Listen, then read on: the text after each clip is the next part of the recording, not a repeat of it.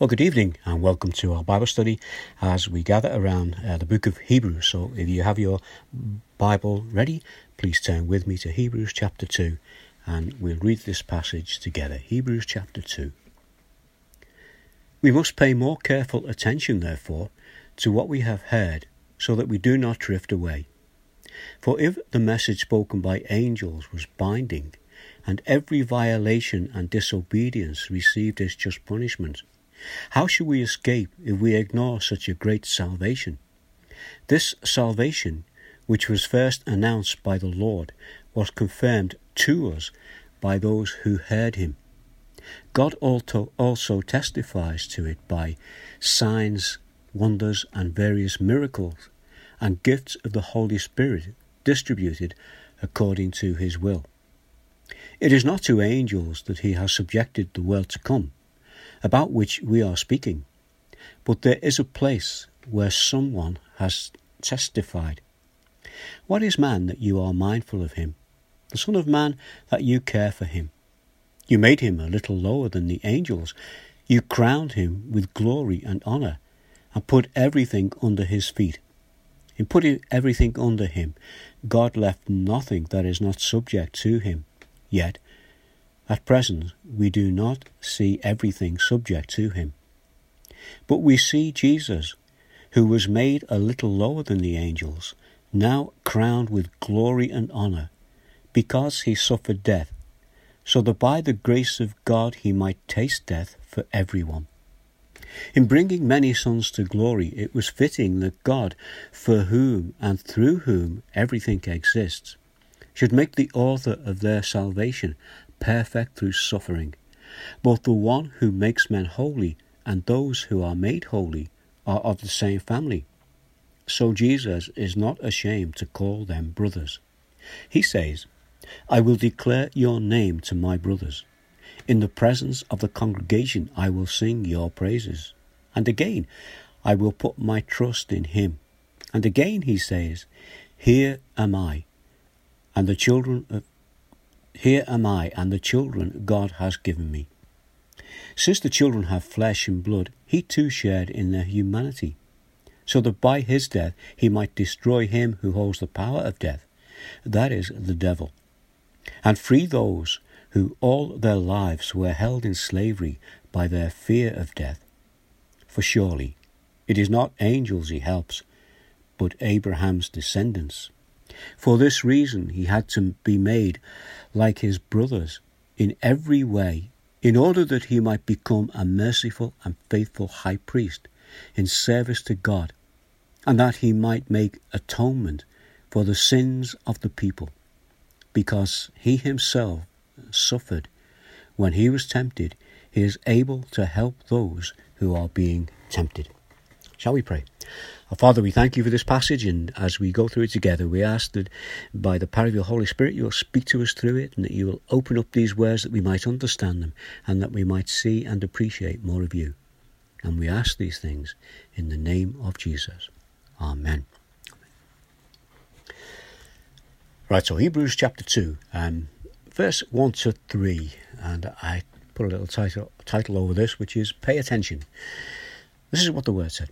We must pay the most careful attention, therefore, to what we have heard, so that we do not drift away, for since the message spoken through angels was binding, and every violation and disobedience received its just punishment, how shall we escape if we ignore so great a salvation? This salvation, which was first announced by the Lord, was confirmed to us by those who heard him. We have already seen in chapter 1 that the angels are ministering spirits who had been given messages from God for them to deliver to God's people. They and their messages were important. But just as the Son of God is superior to the angels, so his message is superior to their message. This reminds us that we must not ignore these things. We must pay attention. We must pay the most careful attention, therefore, to what we have heard. So let's ask the question, these people who the writer is writing to, what is it that they have heard? Well, I've heard about the messages from angels. These are recorded in their writings in what we know as the Old Testament. And their messages, as we've heard, were binding, and the result of disobeying them was punishment. So they've heard these things. And here's something of what we know about this. If we go into the Old Testament, we go to Deuteronomy chapter 33, and verse 1 to 3 reads this. Moses blessed the tribes of Israel before his death. The Lord came from Sinai and dawned over them from Seir. He shone forth from Mount Paran.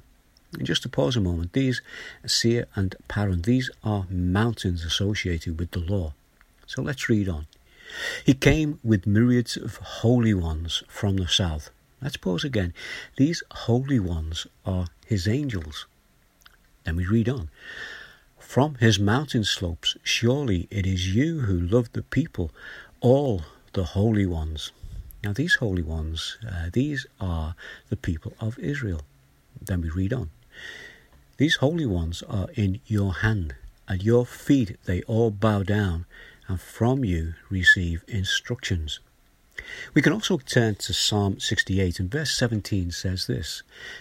And remember, we're talking about the angels here and their association with the people of Israel throughout the Old Testament.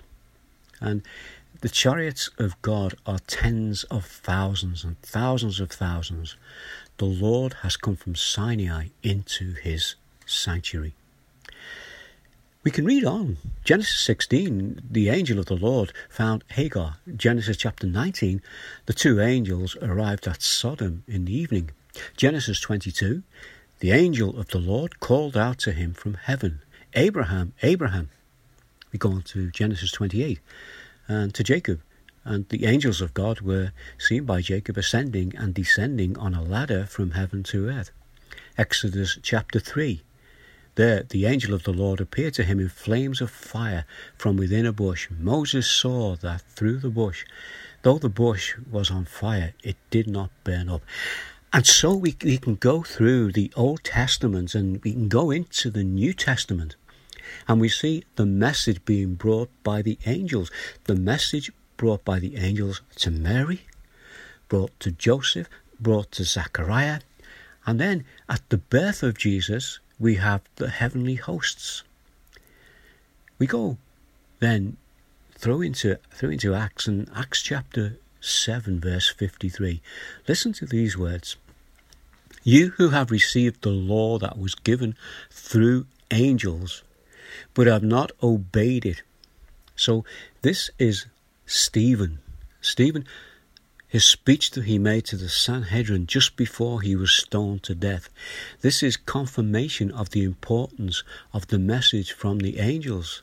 Stephen said to those people, you have received the law that was given through angels, but have not obeyed it.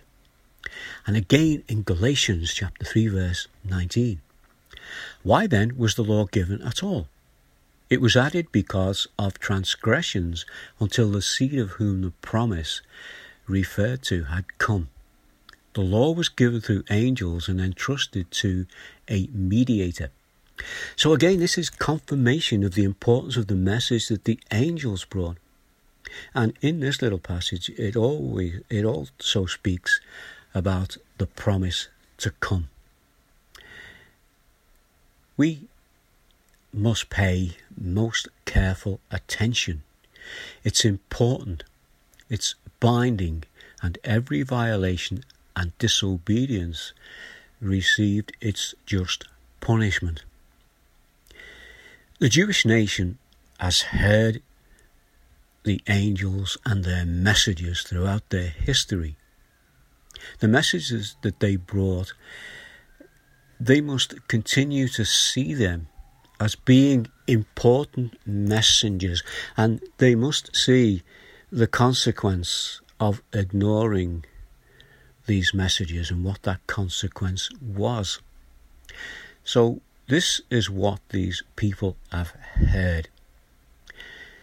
It also tells us something of the importance we must attach to the Old Testament scriptures.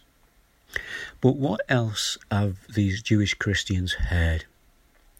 Well, the writer goes on and tells us they have heard the message from the Son of God, who is superior to the angels. And just as he is superior to them, so his message is superior to theirs. Why is that? Well, firstly, because of who he is. He is the Son of God. Secondly, because his message is greater than the law. The gospel is the fulfillment of the law. The good news of salvation. So, if disobedience to the message from the angels is to be received, let me say that again. If the disobedience of the message from the angels will receive just punishment, we can now take that and compare it with the message brought by the Son of God. And so our text in Hebrews reads on. So how shall we escape if we ignore a salvation? This salvation, which was first announced by the Lord, was confirmed to us by those who heard him. So Jesus is the Saviour. Those who receive from him salvation have confirmed it. These are initially the apostles, and they have passed the message on to others, and the message has come down to you and I today, and the message is directly from Jesus. And so because of that, it is to receive a greater importance, because we have received that great salvation. Therefore, it's more serious to ignore this message of Jesus. It was very serious to ignore the message of the angels, but this, the greater message of Jesus, is even more serious if we ignore that as well. Let's go to Acts chapter 3, verse 22 to 23. This is when Peter and John healed the lame man at the temple. And as Peter spoke to the crowd, this is what he said to them.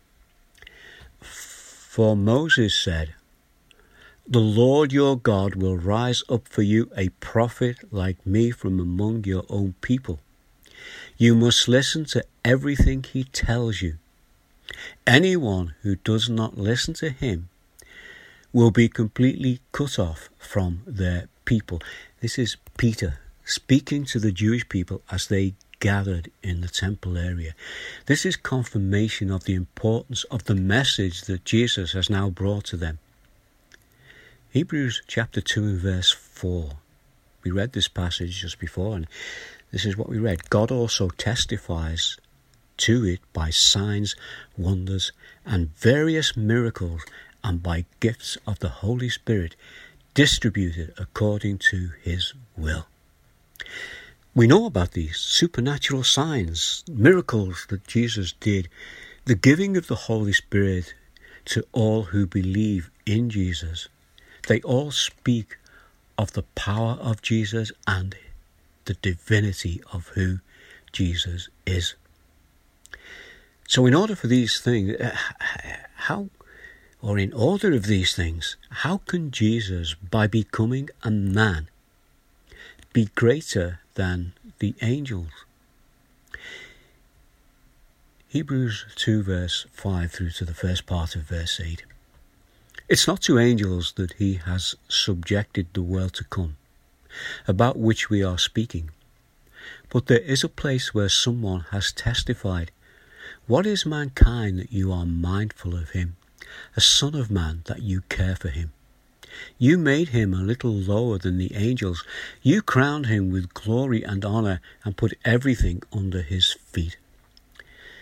At this point we can go back to Genesis chapter 1 and verse 26. This is what we read. Then God said, "Let us make mankind in our image, in our likeness, so that they may rule over the fish in the sea, the birds of the sky, over the livestock, and all the wild animals, and over all the creatures that move along the ground. This was said by God, and this was said before Adam sinned.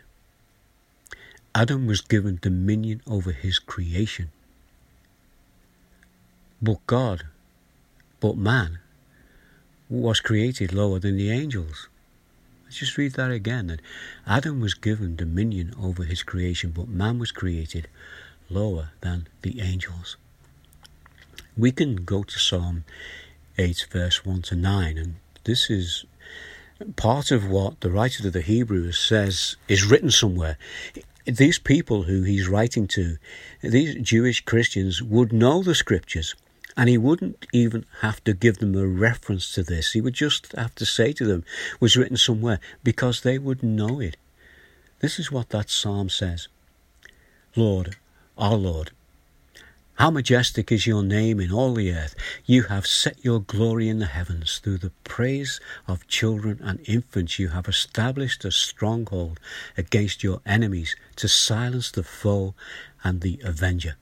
When I consider your heavens, the work of your fingers, the moon and the stars which you have set in place. And listen how the psalm goes on. What is mankind that you are merciful? What is mankind that you are mindful of him? Human beings that you care for them. You have made them a little lower than the angels and crowned them with glory and honour. You made them rulers over the works of your hands. You put everything under their feet, all flocks and herds and animals of the wild, the birds in the sky and the fish in the sea, all that swim in the paths of the seas.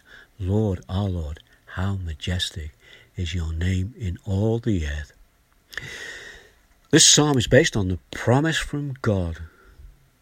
God had not given the angels these things, but he had given them to man. But notice that the promise is for the world to come. We do not have full control over God's creation. By Jesus becoming man, he could restore what man has lost through sin. What the first Adam lost, the second Adam, Jesus, would restore. The next few verses confirm and explain this just a little bit more. I've titled this, Jesus Became Man. Hebrews 2 verse 8, the second part of verse 8 and verse 11. In putting everything under them, God left nothing that is not subject to them. Yet at present, we do not see everything subject to them. This part of the work is not yet finished. We read on. But we see Jesus, who was made lower than the angels for a little while, now crowned with glory and honour because he suffered death, so that by the grace of God he might taste death for everyone. So this means the humanity of Jesus meant that he humbled himself, became a little lower than the angels for the sake of mankind, but he never lost his deity. He was God with us. After his saving work was finished, he took up his rightful place and is now crowned with glory and honour, the mediator between God and man, to continue the work of restoration and regeneration towards the new heaven and earth. This is why we are told in our day to watch and wait and be prepared for his return. Also notice the word mediator that I use there. Keep that in mind. Let's go on. The reason that Jesus became man is beginning to emerge. We're beginning to understand a little bit more about it. And so in verse 10 and 11 of chapter 2 it reads, in bringing many sons and daughters to glory, it was fitted that God, for whom and through whom everything exists, should make the pioneer of their salvation perfect through what he suffered. Both the one who makes people holy and those who are made holy are the same family. So Jesus is not ashamed to call them brothers and sisters. What we have here is that Jesus, by becoming man identified so fully with us that he could refer to us as his brothers and sisters. He who himself was perfect brought about through his suffering the salvation that would bring those who trusted in him into the presence of God as sinners saved by grace, who are now perfectly accepted by him because they have been made perfect by him, the one who is perfect. What does God say about Jesus taking on humanity? Verse 12 to 13. He says, I will declare your name to my brothers and sisters in the assembly. I will sing your praises, and again I will put my trust in him. And again he says, here am I and the children that God has given me. This is why Jesus took on humanity. Verse 14 to 18. As we come to the end of this chapter. Since the children have flesh and blood, he too shared in their humanity, so that by his death he might break the power of him who holds the power of death, that is the devil, and free those who all their lives were held in slavery by their fear of death. Jesus could do what the angels could not do, and he did what they could not do. He defeated Satan and death. I want to just share with you a verse from Jude, verse 9. But even the archangel Michael, when he was disputing with the devil about the body of Moses, did not himself dare to condemn him for slander, but he said, the Lord rebuke thee. We're not told what this was about. We're not told the details of what's happening here, but we do see something of the limitations of the angels in comparison to the superiority of Jesus. Chapter 2, verse 16. For surely it is not angels he helps, but Abraham's descendants. So through the gospel, man will become greater than the angels. Verse 17. For this reason he had to be made like them, fully human in every way, in order that he might become a merciful and faithful high priest in service to God, and that he might make atonement for the sins of the people. So by becoming man, Jesus would become a more superior person than the high priest, the mediator. Remember, I said, remember that word mediator is important, because we're coming now to this point where we can see the superiority of Jesus over the high priest and over the Aaronic priesthood. So verse 18, the final verse here. Because he himself suffered when he was tempted, he is able to help those who are being tempted. By taking on humanity, he could, as a man, free man from the wrath of God. By taking on humanity, he could become the perfect high priest. Let's finish with Romans chapter 5, verse 17. For if by the trespass of one man death reigned through that one man, how much more will those who receive God's abundant provision of grace and of the gift of righteousness reign in life through the one man, Jesus Christ? Father, we come to you at the end of this passage. We know we've taken in a lot of information, but it's important.